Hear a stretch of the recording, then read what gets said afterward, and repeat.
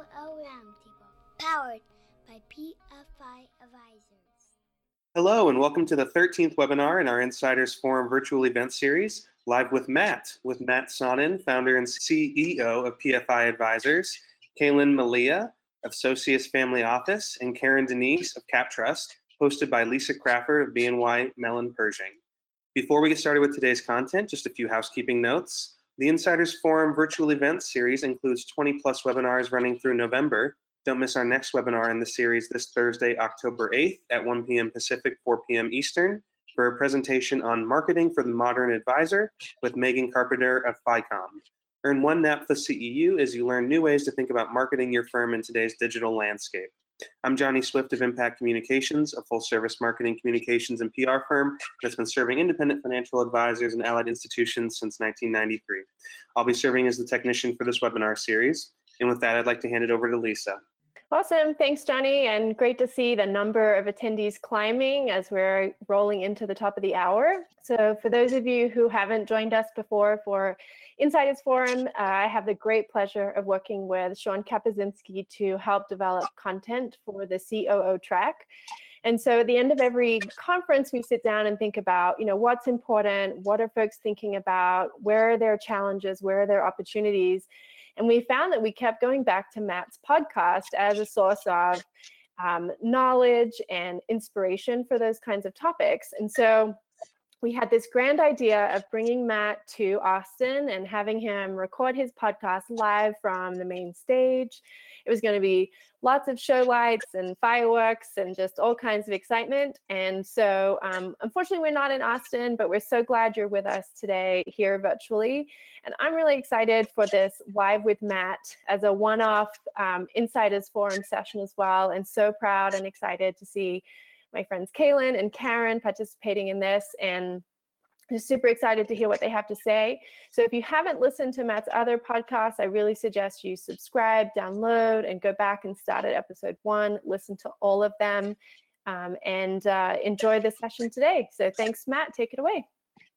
All right. Thank you, Lisa, for the introduction. And thank you again for allowing us to do this live version of the COO Roundtable podcast. For those of you not familiar, we produce this podcast monthly, obviously called the COO Roundtable. I interview 2 or sometimes 3 operations professionals.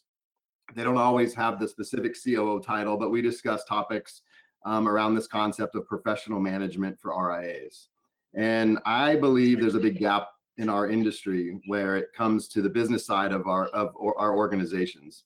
Even RIAs that have reached that elusive 1 billion AUM mark, many times at their core, they simply are just 4 or 5 advisors under one common logo that are really going in 4 or 5 different directions.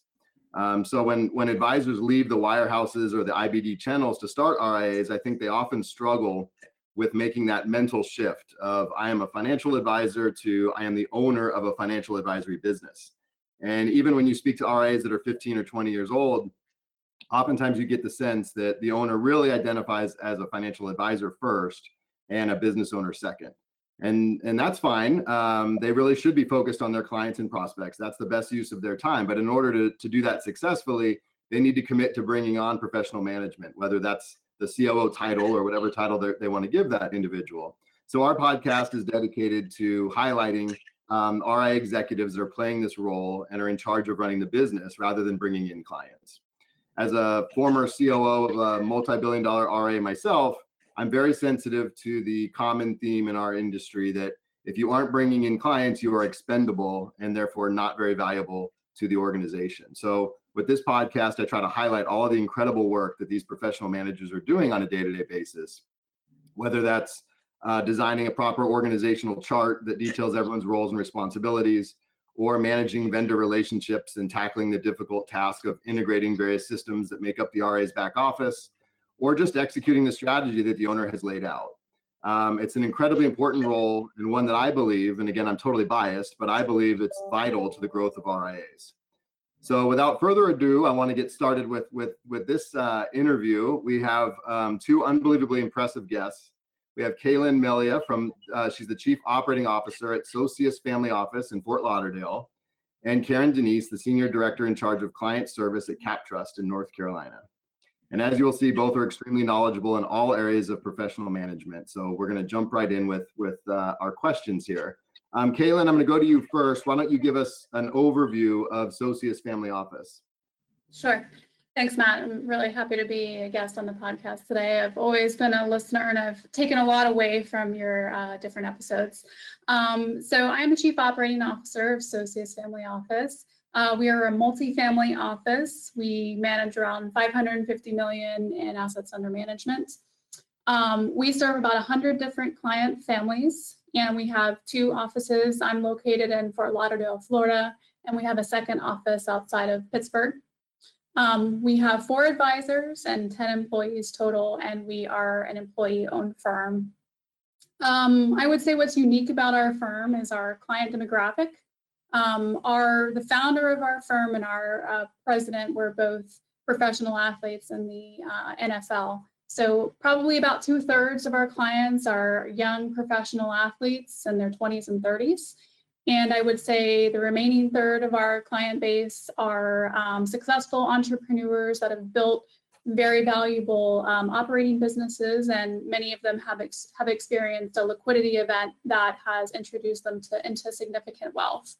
But all of our clients share a couple things. Complexity is one. Their needs extend beyond a lot of the traditional investment management needs that encompass financial planning, unique reporting. Many of them need bill pay for their personal needs. They oversee and operate in many different legal entities, sometimes more than 20, and they really need a lot of oversight and administration of their overall financial life. Historically, our firm has grown 100% organically. Our operations team, in my opinion, does a lot. We do a lot of volume for the number of people that we have. But in the future, we're hoping to expand and build upon our technology strategy to help us scale as a business, to help continue that organic growth, and maybe attract additional advisory teams as well. That's great. And Karen, CapTrust is a big name in the industry. Most viewers probably have at least heard of it, but why don't you give us a background of the firm? Sure, and thank you for having us, Matt. And I agree with Kaylin that I'm a fan of your podcast, and I really wish we'd been there in person to hear about these fireworks and other pyrotechnics that Lisa is promising. So unfortunately, we probably won't be as exciting as that, but we'll try our best. So CapTrust was founded in 1997 by Fielding Miller and his then partner, David Perkins, who has went on to create Harris Investment Partners. And he had roughly 11 advisors that came from a group called Interstate Johnson Lane that formed the company. And a large part of our business is focused on foundations and institutional retirement plans. But we have a very large, what we'll call private wealth group, which is the group that I'm a part of, and super excited about it. We have grown over the years quite a bit.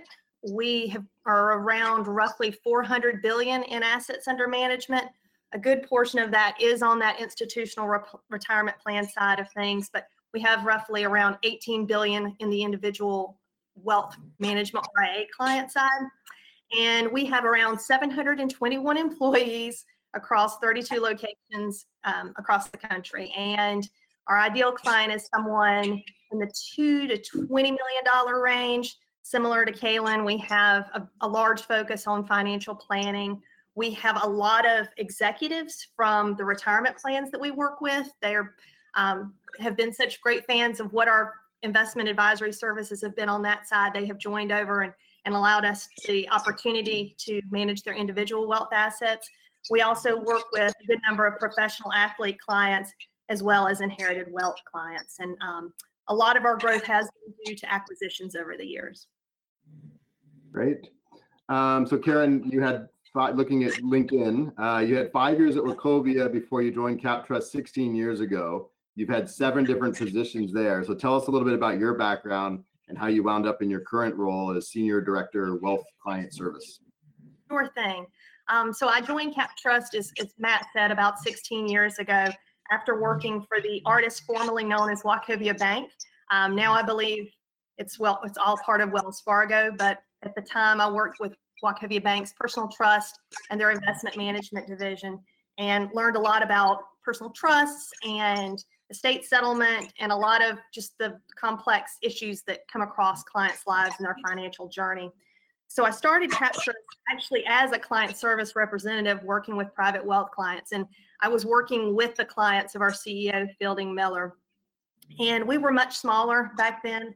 We were around 40 employees, which was great. In a lot of ways, we were very nimble. You could get decisions pretty quickly by just standing up and asking someone for their opinion on things. And it's just been really awesome and a lot of fun, just being a part of that growth over the years. And Fielding was really great. Even back then, he, always has this entrepreneurial mindset. And so what that means is he has given every employee in our firm an opportunity to say, okay, if there's a way that you could think of how to do things differently, propose that to me and we'll see how it goes. And so I did that, and he was very kind and must have liked what he saw. I think back to the probably rudimentary PowerPoint presentation I put together probably about 14 years ago, and would probably cringe if I saw how basic it was today. But, I was just really fortunate that he allowed me to move on from the client service role, having management opportunities in client service, then in our operations side of the business.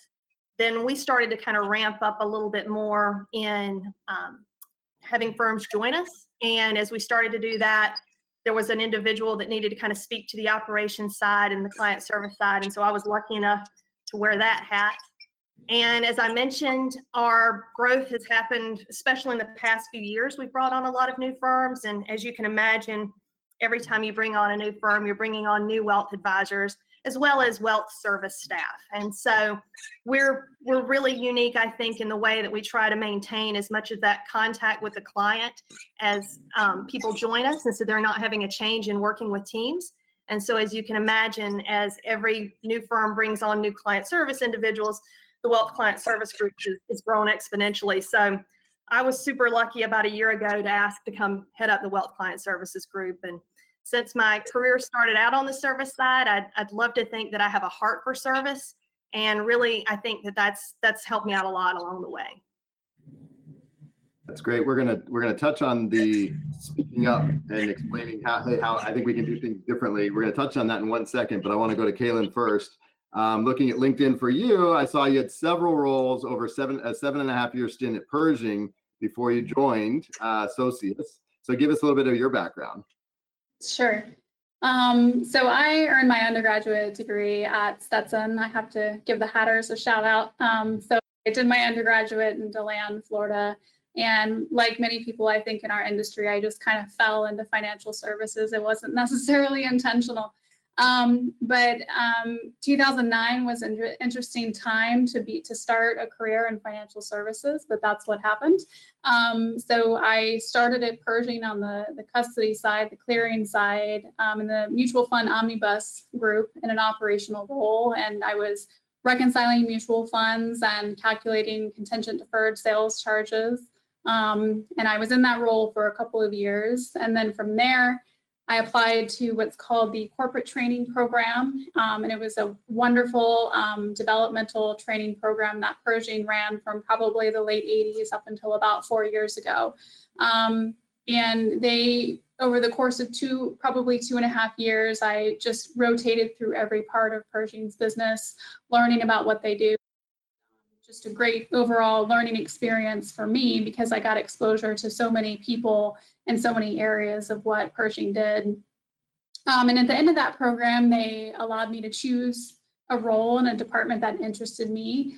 And during the course of my rotations, I had gravitated toward the RIA side of the business, recognizing the trend toward that side of the business for advisors and the growth that had happened there.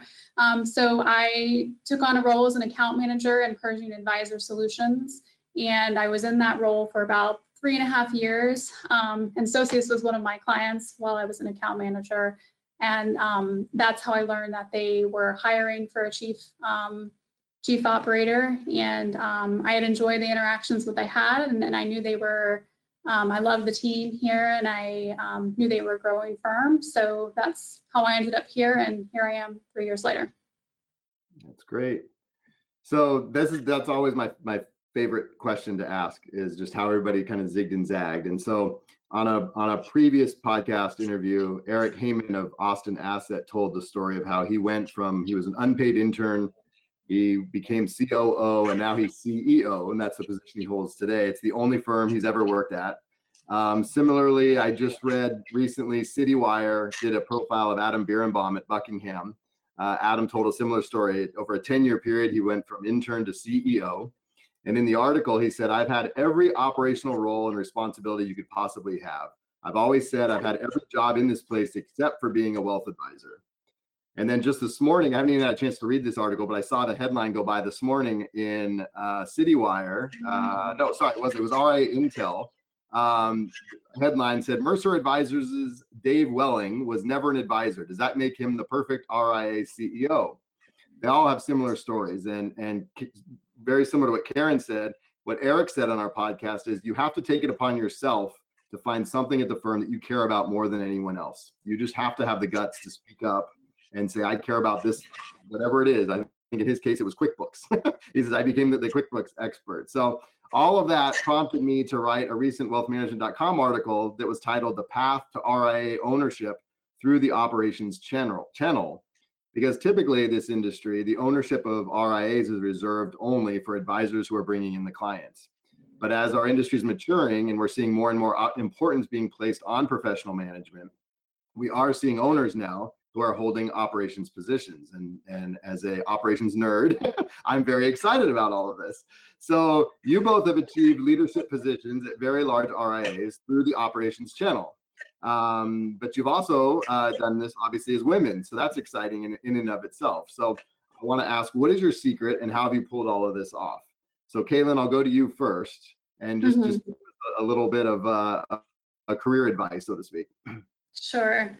So I don't know if I necessarily have a secret sauce, but I certainly have some things that I've tried to do along the way.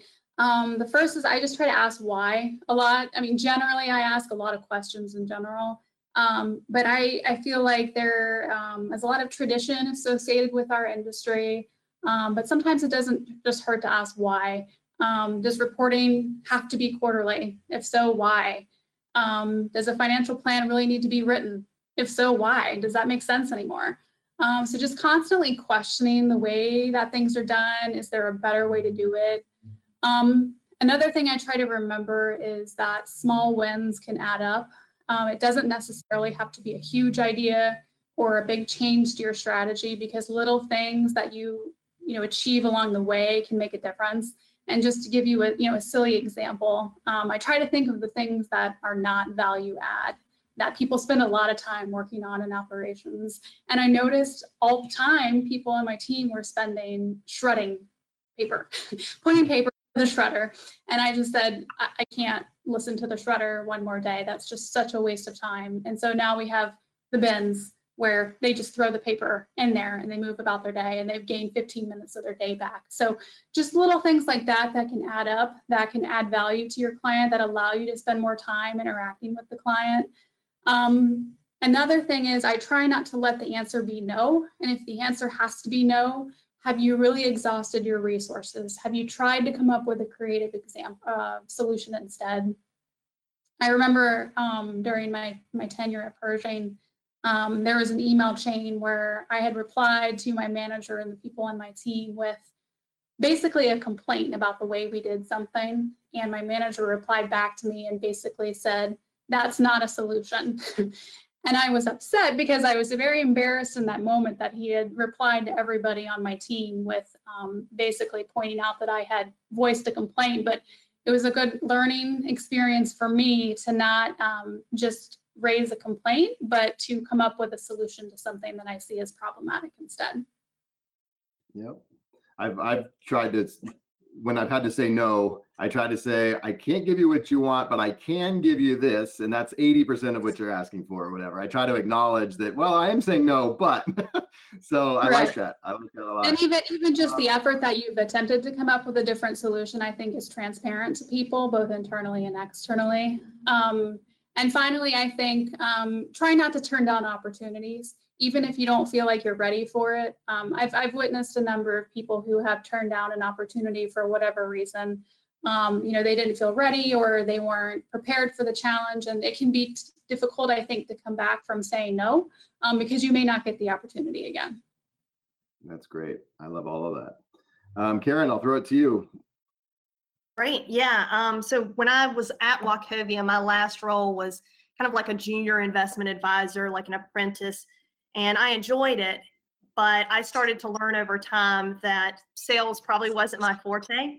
And it's so funny listening to Kaylin speak, because we didn't compare notes, but a lot of the things that I have in mind are similar things that she has as well. Some advice I would give that I think has been fortunate and served me well is, don't be afraid to dig in, and similarly to kind of like what Kaylin was saying, that means ask a lot of questions. And so sometimes an advisor may spring a question on you, and if you take it at surface value, then you may go get just the answer for that. But if you dig in a little bit more, sometimes you find out the true what of what's going on. So if a client may be asking a pretty straightforward question, but if you probe a few more questions through, you can find out, okay, this is really what their heart is with. This is where their concern is coming from. And so I would agree wholeheartedly with Kaylin. Ask lots of questions. It's just going to benefit you in the long run, and it'll help you be able to kind of come back with the most educated solution that you can.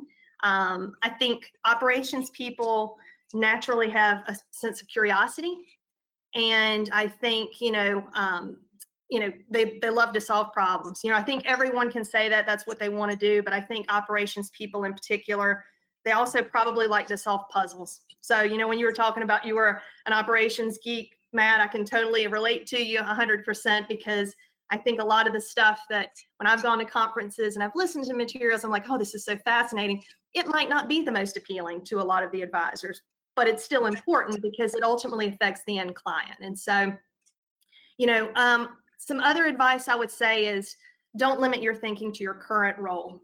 So a lot of times people can answer a question and it's going to get a solution for one part of something, but if you keep the big picture in mind, it's going to help out so much more. So a lot of times there'll be issues that come our way and it might be focused on solving for X. But if we solve for X, that may cause issues with performance reporting or billing or something else that has a trickle-down effect for the client. So I would say keep an open mind and think of a lot of different perspectives. And then finally, I would say, always keep the end client in mind. It's something that I have benefited from actually working on the service side of things. And the people I think that in our firm that work the best are the people that keep that in mind. Sometimes if you get too focused on the X's and O's and completing different requests for folks, and you get away from that human element. And so a lot of times an advisor isn't just asking a question for the sake of asking a question. Chances are the client has asked them something that spurred them to ask that question. So as long as you keep that in the forefront and you know that, hey, I'm trying to find the best solution for this client, similar to what you and Kaylin were saying, even if it isn't exactly what you wanted, if you can kind of keep all those things in mind, I think usually you can kind of develop a reputation of being someone that really is client-centric and is looking to help solve issues for clients. That's great. So we've talked about the size and complexity of your firms. I'm curious what challenges your firm's unique service offerings have brought to your specific roles. So Kaylin, I've talked on many podcasts. I believe the term family office is massively overused in our industry today. There's a lot of RIAs calling themselves family offices, and when you push them a little bit and say, well, what family office services, what does that mean to you? What does it mean that you're a family office? Literally, I've gotten the answer, well, I give my cell phone to my clients. They can reach me at all hours. They can reach me on the weekends. I'm very high touch. That makes me a family office. And I say, I think you're confusing a great client service with family office, but I know Socius Family Office is a true family office. So can you speak to some of the unique services? You talked a little bit at the top of the hour, but a little bit of the unique service offerings that the services that you offer and how that trickles into your role as COO. Yeah. So Matt, I'm glad to hear that family office is synonymous with good service, because I guess that's the plus. And I also would not fully recommend handing your cell phone number out to all clients. That's a slippery slope. very difficult to come back from once you do it. But in any case, you're correct. The widespread use of family office is not a term that is, there's no compliance requirement on when you can use a family office and what the definition of that is. So it makes it difficult for even, astute consumers to understand what a family office actually does and whether or not they even need a family office. So for me, the questions that come to mind are, one, is the firm running on a true two-sided general ledger? That's typically something you would need to deliver the level of reporting for clients that desire family office services.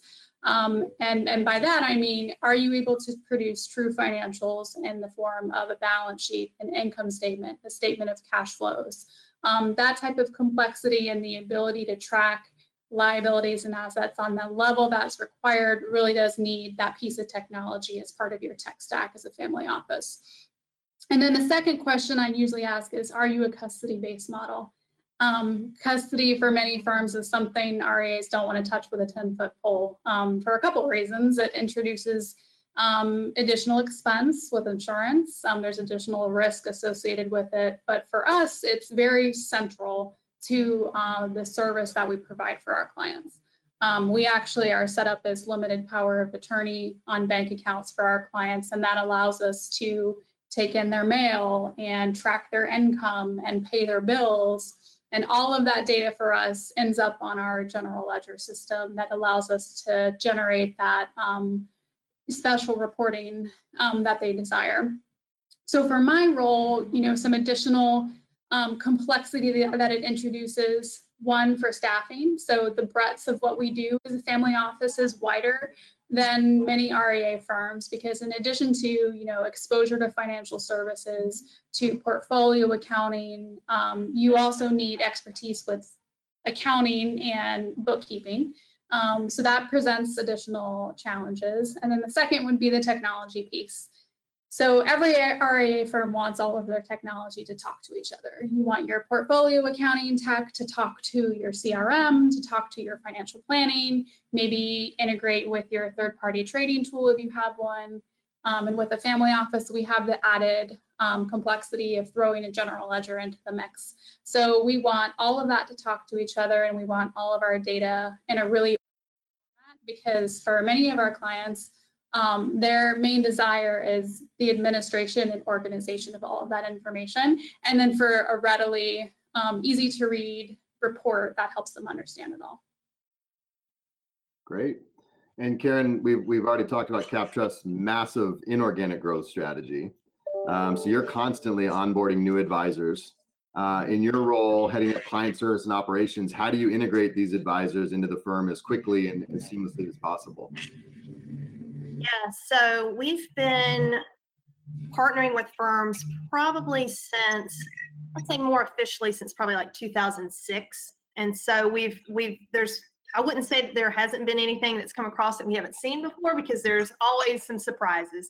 But for the most part, the main big rocks are things that we have seen before from different firms. And so we're lucky that we've got a really excellent team that has the sole focus of helping new firms that join us get integrated into CapTrust as quickly as possible. These are people that have worn different hats at CapTrust previously. We have people that have experience with billing.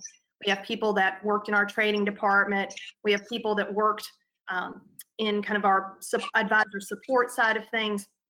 And so each one of these individuals brings a unique skill to the table. But what they don't have an easy task. So what they have to do is they have to blend getting the technical and the personal together. So the first, I'd say 3 months probably are really focused on data. And, that might mean if there are clients that have accounts at a custodian that we have, how do we get those accounts moved over to the CapTrust umbrella?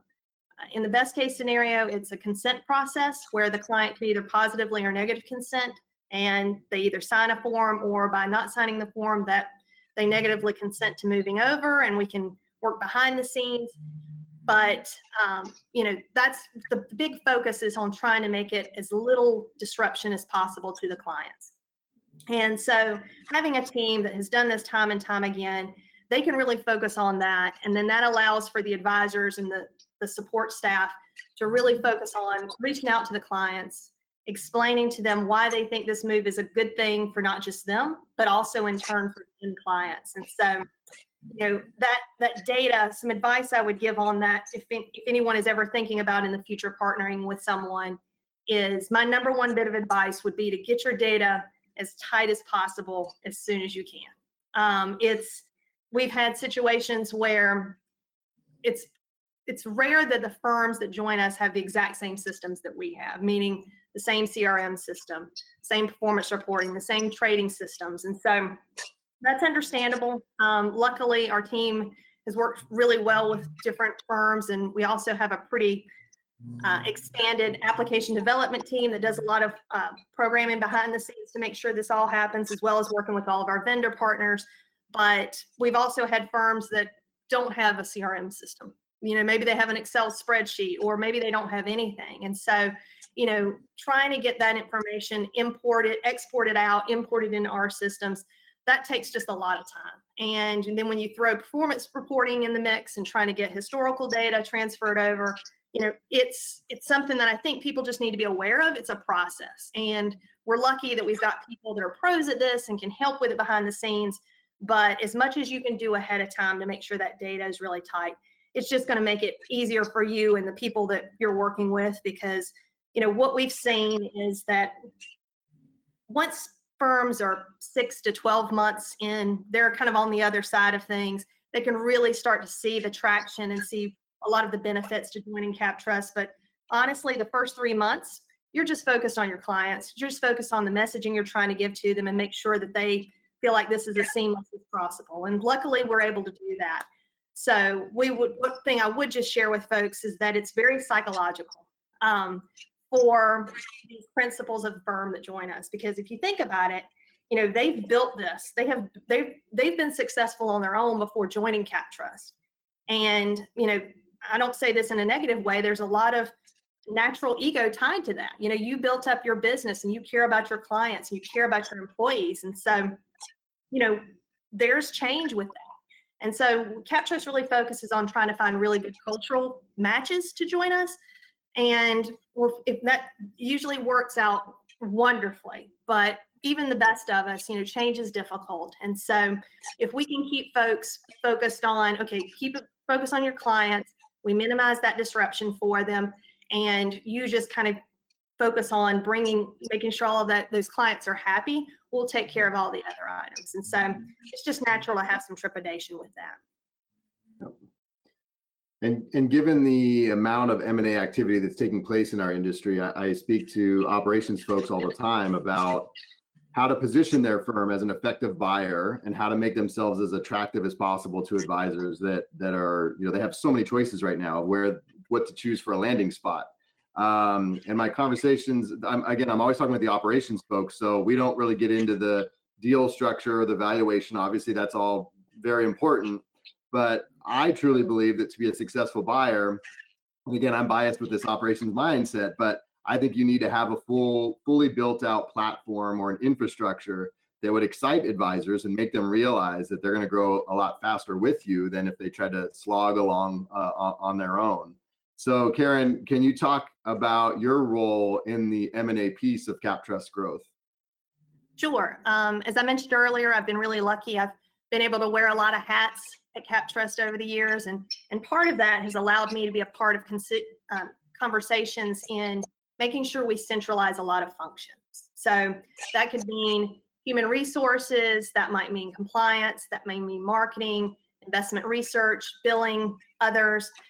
With 720 employees, you can imagine to be able to make that scalable, we can't have every office kind of doing their own thing, because otherwise it becomes this patchwork quilt and, clients could be getting inconsistent experiences. And so we found, Matt, that often that's something that's really attractive to these principals that join us. So think about it. As I mentioned earlier, they've been wearing all these different hats for many years. So not only are they oftentimes the rainmakers who are bringing in, a good portion of their business, or they're coaching up junior advisors to do that, but they also have to be involved in a lot of decisions as far as HR and finance and marketing. And so they've got to be jack of all trades. And there's probably a time where they really enjoyed that. But often when we're talking to people, they've gotten to a place where they want to just get back to why they got into the business in the first place, focusing on their current clients and bringing in new business and bringing in new relationships. And so by taking that centralization and saying,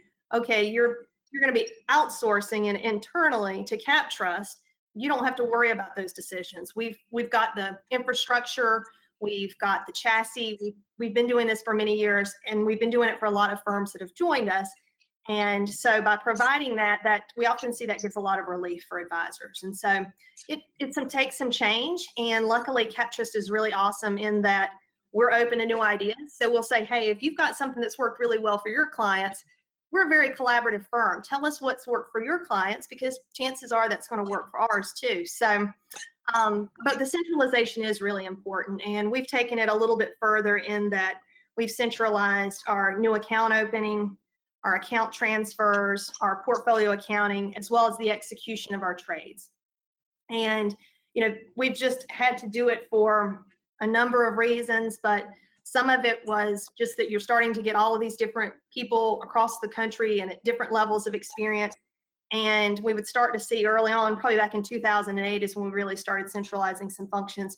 We started seeing, okay, there were more trade errors, or there were more NIGOs, because you just had, as I mentioned, different varying levels of experience and, strengths of people. And so by taking those certain functions that we could say, all right, we're going to have certain people to just become experts in this. And this is what they're going to do all day long. And we can have, that's going to free up the time for the client service folks that typically wear a lot of these hats in these firms and have to juggle a lot of balls. It gives them more capacity and more time to focus on the end client. And in turn, that gives the advisor more time and capacity to bring in new business. The more the client service folks can focus on existing clients, the advisors can go out there and really work on business development. So, and selfishly, by centralizing the new accounts, the account transfer side of things, not only does that allow us to be able to effectively manage the accounts sooner, because we've got people that are doing this day in and day out, and they know where the pitfalls are, and they know how to work with the custodians to make sure those get opened, those accounts get open and funded as quickly as possible. But selfishly, we get paid a lot quicker. The sooner we can get those assets in, that's when we can start billing. And so it's from a business standpoint, being able to speed up that collection of revenue has been really helpful for us. One thing I'll mention is that on some occasions, there may be some initial natural reluctance to kind of adopt our centralized investment research. No surprise here. A lot of times advisors get into this business because they like to pick investments. So it's something that, and they've done really well at it. And, we get that. And again, as we mentioned, we've really done a great job of bringing in awesome partners, that some of them have kind of stayed the financial advisor path. We've had some people that kind of joined our investment management group because they were just so good at it, and they could bring strengths to the table that we felt like our clients could really benefit from. So, this could be potentially the toughest change for advisors, and we recognize that. And so what we try to say is, we understand that there may have been a philosophy or a strategy that's been really unique to your firm, and you've been sharing that with your clients for many years because you've kind of felt like that was the best course of action. Like we said, we're open to talking about some of those strategies, but when we do feel like there's some scale that can be created, and just the fact that we have over 30 dedicated investment analysts, that's all they do all day long is they perform due diligence on separate account managers or mutual fund managers or equity and fixed income strategies. They're doing that all day long. And so chances are they're going to have some intel that's probably going to be a little bit better than what you or I could provide. And so by having those advisors really turn those reins over time, it's something where we feel that it can be a very profitable experience for the firm, as well as from just an opportunity cost. It gives the advisor so much more time that they're not having to focus on that investment research. So it's something that we obviously don't come in day one and say, okay, we're going to blow up all your investments. And, everything that you've done so far is, we're changing all of that. It's something we try to provide a flexibility within a framework. So we have different strategies that we communicate to our advisors and our support staff. And where it makes sense, we would ask our advisors over time to start employing those strategies. So let's say you've got a brand new client that has never been on a previous strategy. That might be a great opportunity to start weaving in our strategies. Also, when there's some tax advantage opportunities, when you're not worrying about gains, so maybe you've got some time where you've had a lot of losses, that might be an opportunity to start slowly segueing into some of our research strategies. So it's definitely more art than science, but we're really careful that we try not to push anything before the client or the advisor is ready. So we've got a great team that's super sensitive to that. And they just really, by keeping, again, that end client in mind, we're able to find some success there. The one other thing I would add is that it's not just about that investment research. It's also about how do you deliver that investment research out to the field. So as I mentioned, we've got a lot of advisors. And so the challenge is okay, we've got all this really great institutional knowledge. How do we get that out to the universe so that they can give that out to their clients? And we've got a fantastic marketing team that has built out a really wonderful platform of market thought videos, as well as webinars and even podcasts. And so in the old days, we would have a quarterly meeting where all of our advisors would fly in and we would have all of our investment research team share the best and brightest news. Well, times have changed, and so has CapTrust. And so we've actually recently built out a really awesome state-of-the-art sound studio in our headquarters here in Raleigh, North Carolina. But prior to that, we were recording a lot of that information, and just being able to have that channel for the advisors to either send a market thought video to their clients, or they can sign up for essentially like an email distribution list whenever our chief investment officer has some market thoughts on what's going on with the election. We can distribute that out. And so there's a lot of touches where the advisors don't have to stop and think to do something. But also, if I'm an advisor and I'm on the road, I can listen to a podcast of some of these different things. And that way, I'm not having to dedicate time where I'm having to come fly in somewhere and listen to a lot of information. So our advisors have really loved those capabilities, and we're super excited to continue to build that out. I mean, again, I'm operationally minded, so it's easier said than done. But I think for there to be success culturally, the advisor that's joining the larger organization really has to come into it with the mindset of, let me look at all the areas that are going to provide me growth, not let me look at all the areas just right off the bat. If they're already looking for it, let me look at all the areas that are going to change things for me. I want to join a larger organization, but I don't want any change. No change. Yeah. It makes it very difficult. So that's great. So Kaylin, you've talked about historically, it's always been organic growth for you guys. Do you have any visions in the near future that you're going to flip a switch and look for inorganic growth? Yeah, I certainly think we'd be interested in inorganic growth in the future. Karen kind of mentioned some of the signs that start to crop up when you realize that you really have a need for centralizing and for changing the way that you do some of the things that you do. And I think we're definitely at that inflection point. Over the past year and a half, we've made some significant effort to retire some antiquated processes and try and centralize things. Put a lot more consistency around how we serve a lot of our clients, because a lot of them were getting different deliverables, which not only becomes really difficult to manage, but why does one client have a report that doesn't look the same as something somebody else has? So I think we'd like to continue to build upon that to finish integrating all of the technology projects that we are working on. And I think once we finish all of that, we're going to have, a compelling platform that advisors would be interested in joining, because like you said, Matt, everyone wants to know what's in it for me. So, to answer that and to convince them on why your firm is valuable, you need to be able to show them something compelling like that. Yep. No, that's great. Yeah, there definitely has to be a lot of buyers out there say, well, we'll figure it out together. Well, if we get here first and we'll figure it out. And I just think it's way too competitive right now. There's got to be that platform and that infrastructure that you can really prove in the early phases. So that's great. So I want to switch gears a little bit. That was really inorganic growth that we talked about. Now I want to talk about organic growth.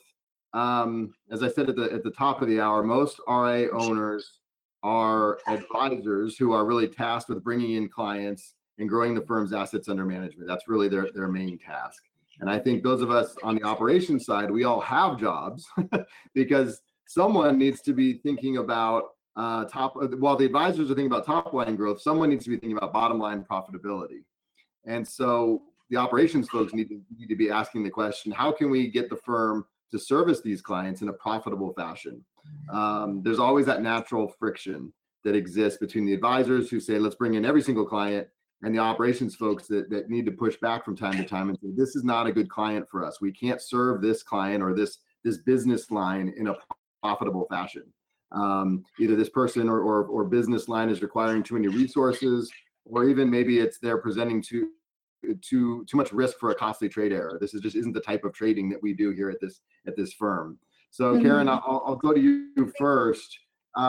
How do you balance that friction between top line revenue and bottom line profitability? Yeah, thanks, Matt. I think it's a classic scenario. Oftentimes, advisors will they'll be presented with a client, and you kind of mentioned this, that maybe is a smaller client than the size that we would go for. And oftentimes there's really good reasons for it. Sometimes it's, okay, this client has additional assets elsewhere and we're trying to get our foot in the door. Sometimes it's just the pastor or the rabbi or somebody that someone knows, and or a neighbor, and you're just trying to do a favor. And so we recognize that happens. We've got centers of influences that perhaps their actual revenue isn't going to produce a lot, but just that relationship is going to be able to produce dividends for us. And so when that becomes kind of frequent, from someone on the service side and the operations side, oftentimes those smaller clients require just as much, if not more, work sometimes behind the scenes than clients that provide us a little bit more value. And so we've, like a lot of folks, we've kind of developed a payout structure that really incentivizes our advisors to focus on accounts where there's a sweet spot for our profitability. We've seen that it gives some flexibility to what they can bring in, but it does make them scrutinize things a little bit, meaning, they think long and hard about, okay, is this the right fit? Am I going to be able to deliver the kind of trust service for this level of client based on all the other factors involved? And so, as we mentioned too, smaller accounts are often the case that happens there. So an additional solution that we have is we have a dedicated small account advisor, so to speak. And so it's one gentleman today who's awesome. He's been with CapTrust for several years, and he essentially focuses on the smaller relationships that the advisors, oftentimes it might be legacy advisors that have been with us for a while, but often it's firms that join us and they're like, hey, listen, I've got all these small relationships, and they're not as profitable as some of these larger ones, and it's not something where I want to spend a lot of my time on. Having an advisor that's focused solely on those small relationships is usually something really attractive. And we get around, there's the natural way of people probably thinking like, oh, well, you're passing me on to somebody else. Well, what we typically do is we introduce that advisor as just another member of that advisor's team. And oftentimes they'll be, on joint calls with that lead advisor for a while and on emails. And over time, the lead advisor will start to take a step away from that. But this small account advisor has built out a really excellent service model for accounts that would be able to serve those smaller relationships. So it helps us to be a little bit more scalable in that there are specific investment models that we may use with less turnover. So if you've got clients of a smaller size, sometimes investing them as frequently as we have for larger accounts actually is pretty detrimental to the client. So having them work with specific things that are tailored toward a smaller account balance is really helpful. He also has kind of scheduled service calls. So if you're a client of kind of a smaller client of a certain size, you get this number of service calls a year. If you're on the smaller side, maybe, the maintenance can be taken care of, because a lot of times, sometimes they're very simple accounts. It might be something that is a 529 plan or something along those lines that just may not require as much heavy lifting as these larger relationships. So we've had a lot of success with that, and it's something that we're actually looking to see if we can have additional resources or if we can use some technology to be able to explore some self-service options there. But it is something that's always on our mind for sure. And Kaylin, how do you approach this with this goal of bringing on new assets, but doing it in an efficient and scalable fashion? Yeah, this is such a great question, and I feel like it's something so many firms struggle with. And I feel like it's even more challenging for family office because of the breadth of what we do. We can get into a rabbit hole really quickly with the different things that our clients ask of us. If two phrases or questions I hear about family office are, if you've seen a family office, you've seen one family office, and then the other is, do you walk dogs? And the reason I bring it up is because sometimes it's easier for us to tell clients up front what we because we do a lot, and typically I find that it's better received when you're just clear about the things that you don't support. So for us, for example, we stop short of concierge services. So things like, booking travel and making reservations and things like that. We have partners we can introduce to clients or prospects that are interested in those kind of services, but we make sure that they understand that it's not something that we necessarily support in-house. But we can certainly make an introduction to somebody if that's something that they feel they need. But for us, I think ensuring that we scale our business means that we have to get our fees right. So like many firms, we charge an asset-based fee for investment management, but then for everything that we consider to be part of the family office offering, we have a retainer-based fee. And that retainer-based fee can be very different depending on the demographic of a client. They could have 3 legal entities or they could have 25. And it's not fair for those 2 individuals or households to have the same fee. So, we've learned sometimes the hard way that for many of these clients, sometimes we have to work for them for a couple of months before we can really determine what the appropriate cost of the service is. But we tell them that up front. We try and do as much investigation and data gathering as possible before we even engage them, because we want to have as much information as we can so we know what type of work we're going to have to do. For example, we have rebuilt books back to 2016 for one complex client that had no books. So you can imagine how much, investigation and data rebuilding that was for our team. And sometimes we have a client that has impeccable data records and they give us everything that we could possibly need to onboard them. So the level of effort that we have to put is drastically different. But I think, providing clients with a range of fee and saying, we would like to work with you for a couple of months and then tell you what the final retainer fee would be has been helpful. And I think it's really the fairest way to present that to the client and really the most transparent. So that has been something that we've discovered over the years to be really the best process for helping us, determine the right fee for someone. Perfect. So the last question I'll throw out there, it's one I receive a lot from COOs and operations professionals. It's, where can I go to get further education? If you want to be a better investor, you can go pursue the CFA, or on the alternative side, I know there's the CAIA. If you want to be a better advisor, there's obviously the CFP or the CPWA designation. But if you want to learn how to operationally run a better RIA, where can we go? I always turn people to Mark Tiberzian's book. I love The Enduring Advisory Firm. I think that one's fantastic. But I wanted to ask both of you, where do you turn to get your continuing education? And Kaylin, I'll go to you first. Mm-hmm. I go to the COO podcast, obviously, Matt. Checks in the mail. Networking has been, really important to me. Thankfully, I have a great network of wonderful people at Pershing that have been able to introduce me to various people. The HIFON network has been a wealth of information for me. It's connected me to a number of different RIAs, across the country. And I find everyone there is so helpful and willing to share information. And then I like to do a lot of reading. It doesn't even have to be industry specific. So for example, I recently read Radical Candor by Kim Scott. It was a great read. Highly recommend for anyone that just wants, general management information and some help there. And then finally, just looking for opportunity to help others, which might sound a little counterintuitive, but I find that when you help others and are willing to give advice throughout your career, it's karma. It always makes its way back to you. So those are the things I try and do. I love it. Karen, what can you recommend in this area? Yeah, similar to what Kaylin said, I'd say number one, and create a network of people in similar roles. So whether you're at a conference and you find the name of an operations person, connect with them on LinkedIn.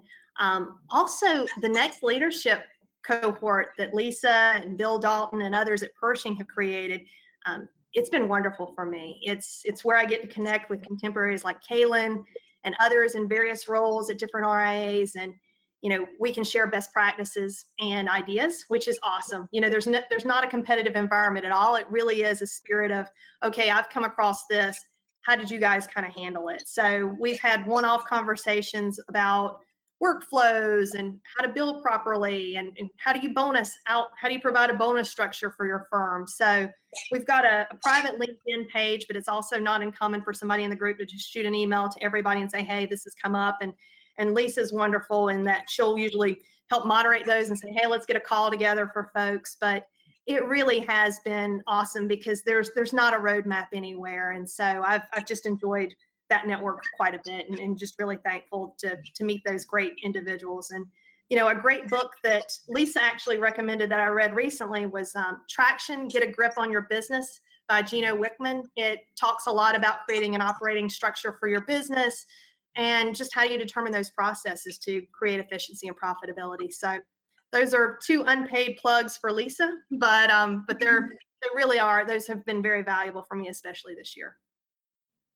That's great. That is probably the number one question I get is where else can we go? So thank you for sharing that. Well, we're at the top of the hour, or the bottom of the hour, I should say. So this has been a fantastic discussion. Karen and Kaylin, thank you so much. I know a lot of people have learned from your insights and your honest answers today. So thank you both. Thanks for having us. Thanks, Matt. And then I wanted to thank Lisa again for inviting us to do this today. And you guys mentioned Sean Kopazinski at Hyphen also had a lot to do with giving us this opportunity. So Sean, thank you. And of course, Bob Veras, thank you for giving us a virtual stage. No fireworks today, but thank you for the virtual stage to speak from. And we'll talk to all of you in podcast land. Thank you very much. Thank you. Thanks, Matt.